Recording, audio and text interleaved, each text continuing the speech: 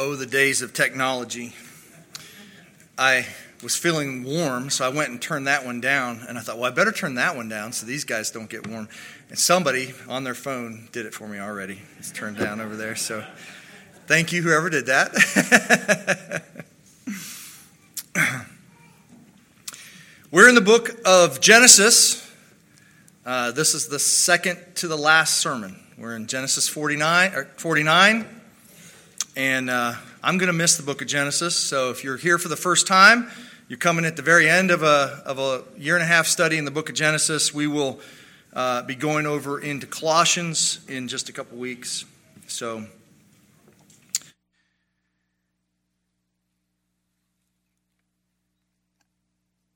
what is it that goes into making you who you are?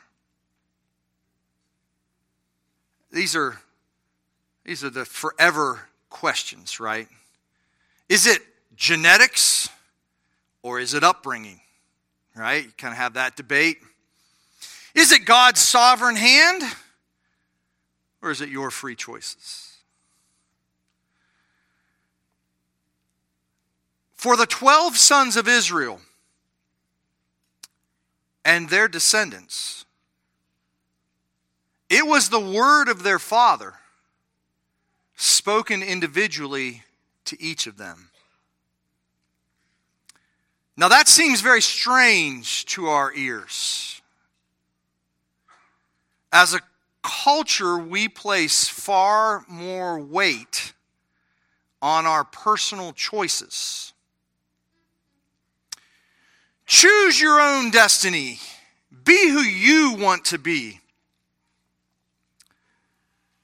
Part of being made in the image of God is that you have a will. And God certainly holds us accountable for our choices, both good or bad. We saw that at the end of our scripture reading today. But there's something else that the Bible teaches. It's called covenant headship. Now, I have to take a few moments to try to even explain this to you, because unless you've been in a covenant church and been taught kind of covenant theology, it's something really new. It's kind of strange to us. So I'm just going to take a few minutes in this, not long, and I'm certainly not going to explore it in detail, but hopefully it'll be helpful to you in understanding the passage today. A covenant is a formal relationship with rules. Marriage is an example of a covenant relationship. The couple doesn't get to establish the rules for themselves. God has established the rules of marriage from the beginning. One man, one woman for their entire life. That's the rules. Every human being lives in a covenant relationship with God. You don't have to be covenantal to believe this. Every human being lives in a covenant relationship with God. God has established the rules of this covenant from the very beginning. You don't get to rewrite them. You don't get to edit them or change the rules. And for starters, He is Lord of the covenant. He's the master. He's in charge, not us. Now, there's a lot more that can be said about covenant, but you'll get this as time goes on here. Headship. Headship. Headship is the idea of representation. One person stands over a larger group as its representative. And that person's choices affect the future of the whole group. Now, how a person becomes covenant head can be varied. Ultimately, in our relationship with God, it is God who determines who the covenant head is. But let me be a little bit more democratic in our situation today. Let's just assume that we needed to have one covenant head for this whole congregation. And here's the deal. You get to choose them. You get to choose who this representative will be. But here's how it works. Whoever you choose will have to run around this building. This is the illustration. Don't think we're going to do this right now. Whoever this representative is going to have to run entirely around this building in less than 30 seconds. Okay? If this person succeeds, I will give every one of you $100. You get that? But if this person doesn't succeed, every one of you have to give me $100. You like that?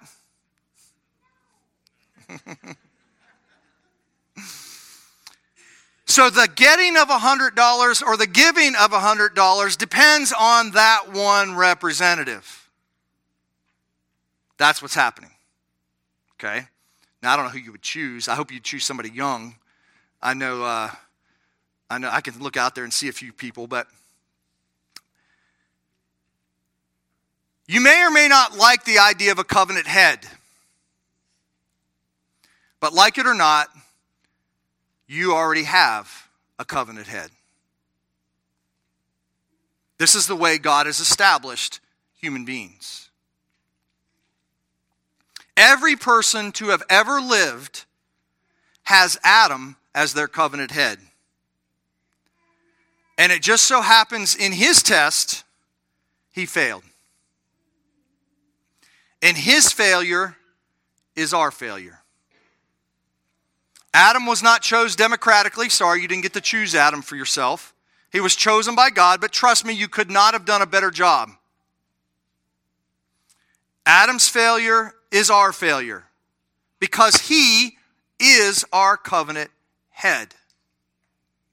Now, God in his mercy, just after Adam plunged the world into sin, promised to redeem a people for himself. And he promised to do this by a redeemer. This redeemer would be a descendant of Adam and Eve, but this redeemer would also be a new covenant head. And where Adam failed, this man would succeed. Now, originally, God didn't say exactly who this guy was. He just said he was going to come. That's the idea of waiting. The promise of blessing would be joined to this new covenant head. And you and I know that that's Jesus Christ. Jesus Christ secures for us eternal blessing because he has merited the victory. He has been perfect in every way. He has won the victory for us. He has run around the building in 30 seconds and therefore bestows blessing on all those who are in him. That's covenant headship. Now, what you need to understand is that in order to understand the greatness of having Jesus as our covenant head, the Old Testament presents to us many lesser covenant heads. And every one of them comes up short. You could have Abraham, you could have Moses, you could have David. All of them in some way are smaller covenant heads. But they don't bring about the blessing because they're not perfect. And with each new failure, God drives his people to yearn for the true covenant head, the one that they would need. And that's what's happening in our passage today. So with that being said, let's read the first couple chapters, or first couple verses of Genesis 49. Then Jacob called his sons and said, "Gather yourselves together that I may tell you what shall happen to you in the days to come. Assemble and listen, O sons of Jacob, listen to Israel your father." Now Jacob's calling his family together. It's kind of like he's reading to them a last will and testament. The only difference is they haven't actually gotten what is in the last will and testament. So Jacob wants to bestow upon his kids this future existence in the promised land, only they don't have the promised land. It's like giving your kid a will, what you were hoping that they would get. They haven't got it yet. He brings all his kids together, and he wants every son to hear the whole blessing. So in a sense, there is only one blessing that is being given to the whole family, and yet at the same time, each individual son will have their own particular blessing suitable to them. Also, you need to understand in this passage that it is written in the form of a poem. By its very nature, poems are difficult to understand. So you're going to have some things that are difficult here, at least for me. I'm not a great poet, but some things that are challenging to pin down. That's fine. But it's important that you see, you will not get this passage unless you understand that every one of these 12 sons functions as a covenant head to their particular tribe. That's very important to see. And especially with the first ones, the first three, we will see that the relative obedience or disobedience of the son will affect the destiny of their kids. Okay, that's what's happening. So in verses 3 and 4, we see Reuben. Reuben, you are my firstborn, my might, the first fruits of my strength, preeminent in dignity, preeminent in power, unstable as water. You shall not have preeminence because you went up to your father's bed, then you defiled it. He went up to my couch. Now, I don't know about you, but if you happen to be a descendant of Reuben, you wouldn't really like this blessing, would you? Reuben was a guy that had he had a great start. He was the firstborn, and yet he ruins it by his actions. And all of his descendants after him, at least in part, are kind of stuck with a bad blessing. Okay? And we know from the book of Genesis that Reuben messed this up because he actually had slept with his father's wife's concubine, trying to gain more power himself. So he was purposely seeking power. And in doing this, he actually ruins the covenant blessing for his posterity. Scary thought. Now, what is it that is taken away from Reuben? Well, he loses his power, he loses his honor.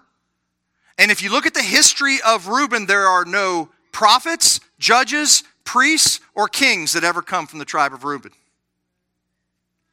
Reuben receives a piece of land east of the Jordan River. Now, you can't see this very clearly, but it is over here, right in this area here.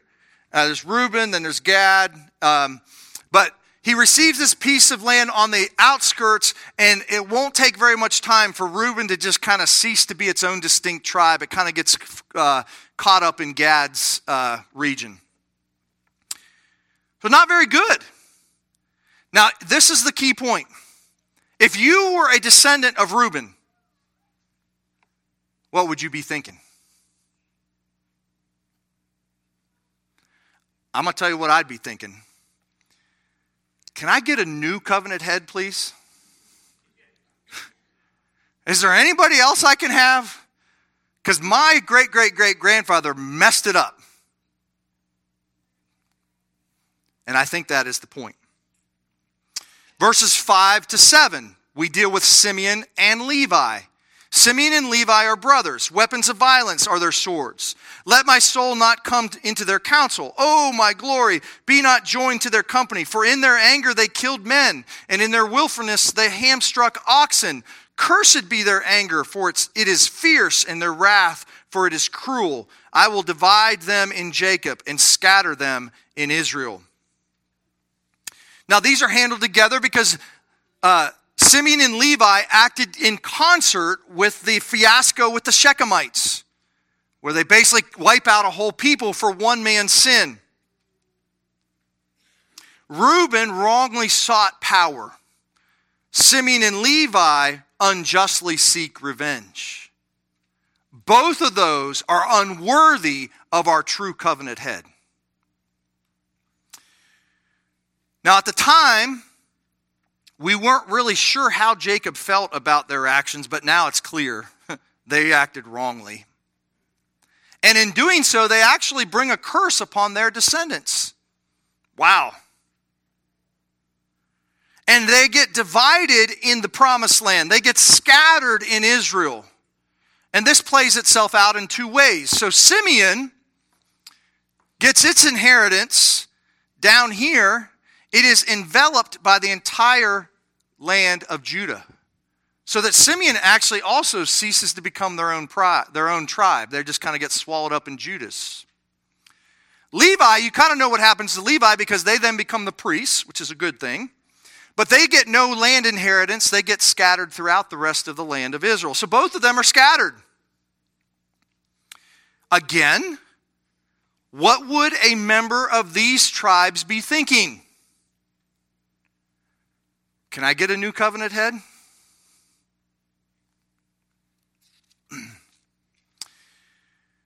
In verses 8 through 12, Jacob gives them hope. Your brothers, Judah, shall praise you. Your hand shall be on the neck of your enemies. Your father's son shall bow down before you. Judah is a lion's cub. From the prey, my son, you have gone up. He stooped down. He crouched as a lion and as a lioness. Who dares rouse him? The scepter shall not depart from Judah, nor the ruler's staff from between his feet, until tribute comes to him. And to him shall be the obedience of the peoples, of the nations. Binding his foal to the vine, and his donkey's colt to the choice vine, he washed his garments in wine, and his vesture in the blood of grapes. His eyes are darker than wine, and his teeth whiter than milk. Now, what you need to understand here is, unlike the first couple, the first three men, there's no statement of Judah's having done something good or not done something good, right? It's just a statement, Judah, you are going to be blessed. We know, though, from Judah's past that it was a shaky one at best. We know that. But this blessing that Jacob gives to Judah is not a blessing for Judah alone. It's not even just for his tribe. It will bless all the tribes. In fact, it will actually bless all the nations. Period. Judah is not receiving blessing because he has lived a perfect life, because he's this perfect covenant head, but because in his line will come the one who will be the perfect covenant head. And so he makes these statements. Your brothers are going to praise you. Your hand will be on the neck of your enemies. You'll conquer all your foes. Your father's sons will bow down to you. You will have rulership. People will love you. They will love your rulership. These are all statements of Jesus Christ.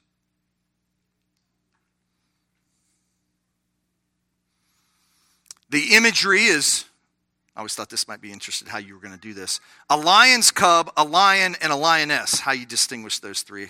To look at that on the video later. But all three speak of majesty and strength. The kingship of Israel would come from Judah, the scepter, and it would be in his line until it comes upon the one for whom tribute belongs, and that's Jesus Christ. There's such wonderful pictures of beauty and abundance here. In verses 11 and 12, he tethers his donkey to a vine. Now, unless you're a farmer, you have no clue what this means. But if you have a grapevine, the last thing you would do would be to tether your donkey to it. He would eat it up. But the fact that you have so many vines across the land, you don't even care. There's so much abundance. Tether your donkey to the vine. Let him eat it up because we have got plenty. He will wash his garments in wine, his robes in the blood of wine. Of course, we want to think of communion, and I think there is an imagery there of communion and being washed in the blood of Christ. But also I want you to see abundance. You know how if a sports team wins the final championship, they take champagne and they just shake it and they just spray it on everyone. You guys aren't sports people, I have to get it. But anyway, this is an expression of extravagance. Champagne costs a lot of money. So the fact that you would take champagne and use it to just spray on people is an act of waste. But you have so much. Wine is valuable. You have so much of it, you just spread it out. You wash your clothes in your wine. His eyes will be darker than wine and his teeth whiter than milk. In other words, he is the perfect expression of what humanity should be. He's healthy. He's exuberant. He's this man of perfection. David was initially kind of described this way as a young man, but then fails later in life. But Jesus is going to be perfect. Now, he wasn't perfect as he walked the earth this time in the sense that he was not anything special. But when you see Jesus in glory, you better believe he's going to be awesome. This is a messianic passage. You see, it is in the coming of this Messiah that every Israelite should put their trust. Don't look to Reuben as your covenant head. Don't look to Levi as your covenant head or Simeon as your covenant head. Look to this guy coming. That's where your hope is. And it's not by accident that we are told in the New Testament that every spiritual blessing is ours in Jesus Christ. Not just a ragtag kind of blessing that's not really a blessing. We have everything in Jesus Christ. That's who we are. Let's keep moving. Verse 13, Zebulun shall dwell at the shore of the sea. He shall become a haven for ships, and his border shall be Sion. Zebulun doesn't live by the shore. If you understand Zebulun is landlocked right in this area here. She's not all the way over here. She's not all the way over there. She's landlocked. That's kind of a problem for us. And it's a problem no matter how you slice it, except to say that Zebulun's destiny has not been fully fulfilled. Verses 14 and 15, Issachar. Issachar is a strong donkey, crouching between the sheepfolds. He saw that a resting place was good and that the land was pleasant, so he bowed his shoulder to bear and became a servant at forced labor. Now, Issachar is equated with a strong donkey, and the interpretation is hazy. Some commentators say it's an image of stubbornness. Some say it's an image of being hardworking.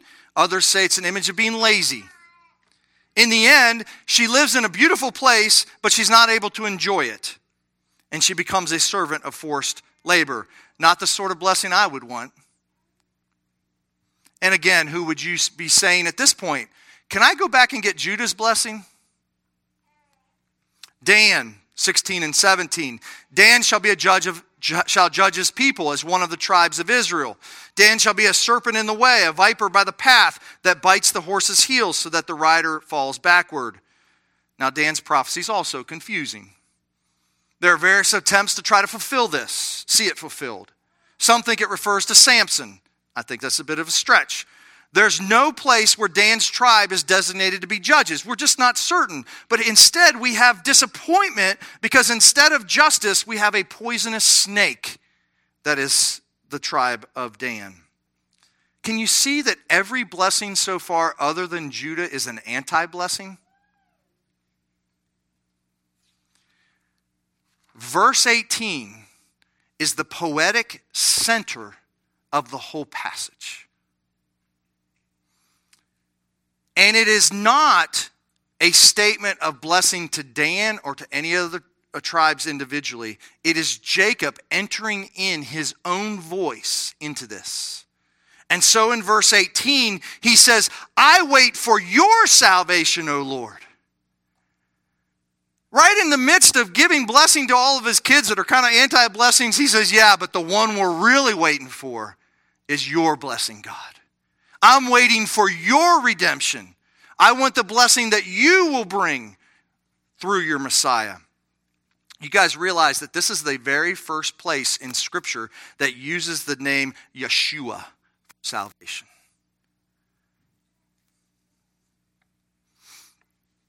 It will become commonplace throughout Scripture.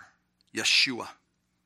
Psalm 3:8, salvation belongs to the Lord. Your blessing be on your people.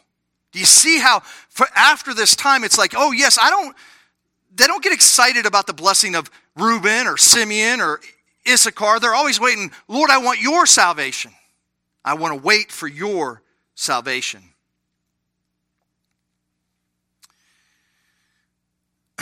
We have seen that Messiah come in the Lord Jesus Christ. But we're still waiting for it. You see, your inheritance, Your future in the eternal kingdom can no longer be messed up. Why can it not be messed up? Because your king went through his test entirely. He won the victory. He died and rose again. And he's seated at the heavenly throne in heaven, perfect in all of his glory. He is your covenant head.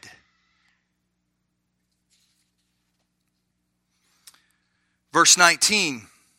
Let's finish up the tribes. Raiders shall raid Gad, but he shall raid at their heels.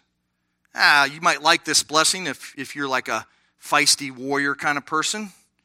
But it's not the kind of thing you would be excited about, right? This is not really a true blessing either. It's another disappointment. Asher's food shall be rich, and he shall yield royal delicacies. Asher's kind of good, except that his blessings he doesn't enjoy for himself. Who does he give them to? The king. Takes you back to Judah again. 29 or verse 21. Naphtali is a doe let loose that bears beautiful fawns. I don't really understand how that's fulfilled. Leave it at that. But then we come to Joseph.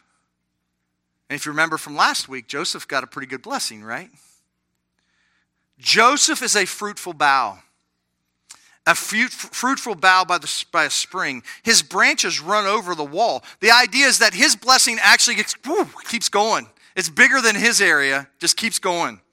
The archers bitterly attacked him, shot at him, harassed him severely, and yet his bow remained unmoved. His arms were made agile and this is the key, by the hands of the mighty one of Jacob.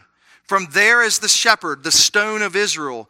By the God of your father who will help you, by the Almighty who will bless you, with blessings of heaven above, blessings of the deep that crouches beneath, blessings of the breasts and of the womb. The blessings of your father are mighty beyond the blessings of my parents, up to the bounties of the everlasting hills. May they be on the head of Joseph and on the brow of him who was set apart from his brothers. You see, what we get to when we get to the blessing of Joseph is the real blessing. If Judah's blessing helped us to see that it came in the Messiah, the one king to come, Joseph's blessing helps us to see that it's bigger than any of these individual blessings to the people.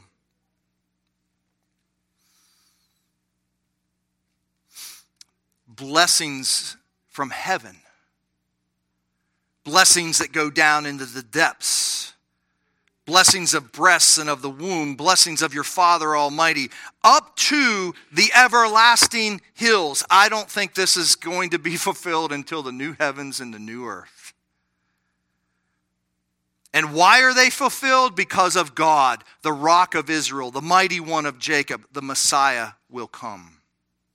You see, the blessing is procured through Judah, but the greatness of the blessing is pronounced in Joseph. Verse 27, Benjamin is a ravenous wolf, in the morning devouring the prey, and at evening dividing the spoil. Again, Benjamin's right in the middle. It's where Saul comes from, and there's just turmoil in that area. Not a good thing. So here's the question.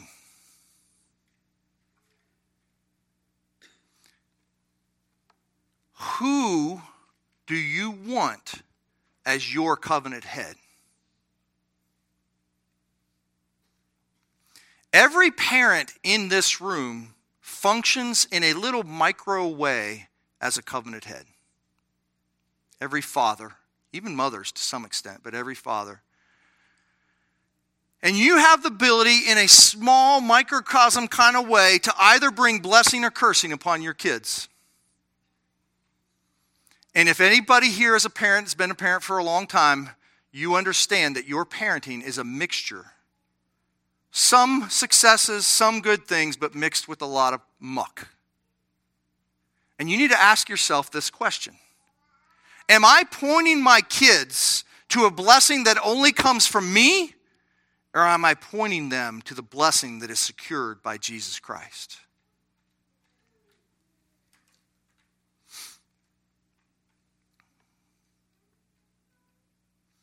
You see, I don't want a blessing that is suitable to me.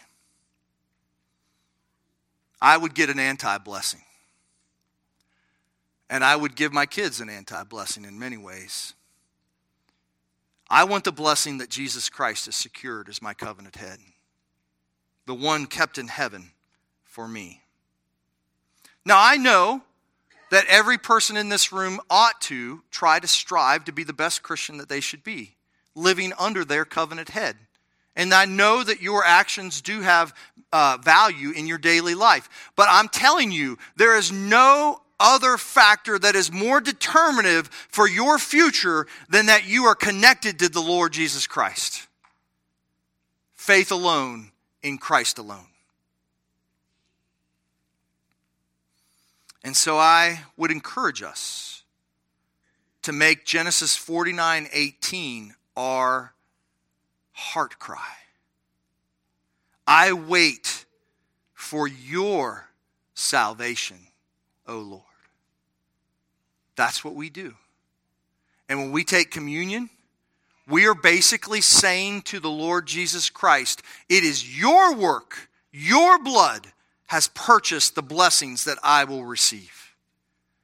Some of those are eternal glories. Some of those are conquering sin in the present.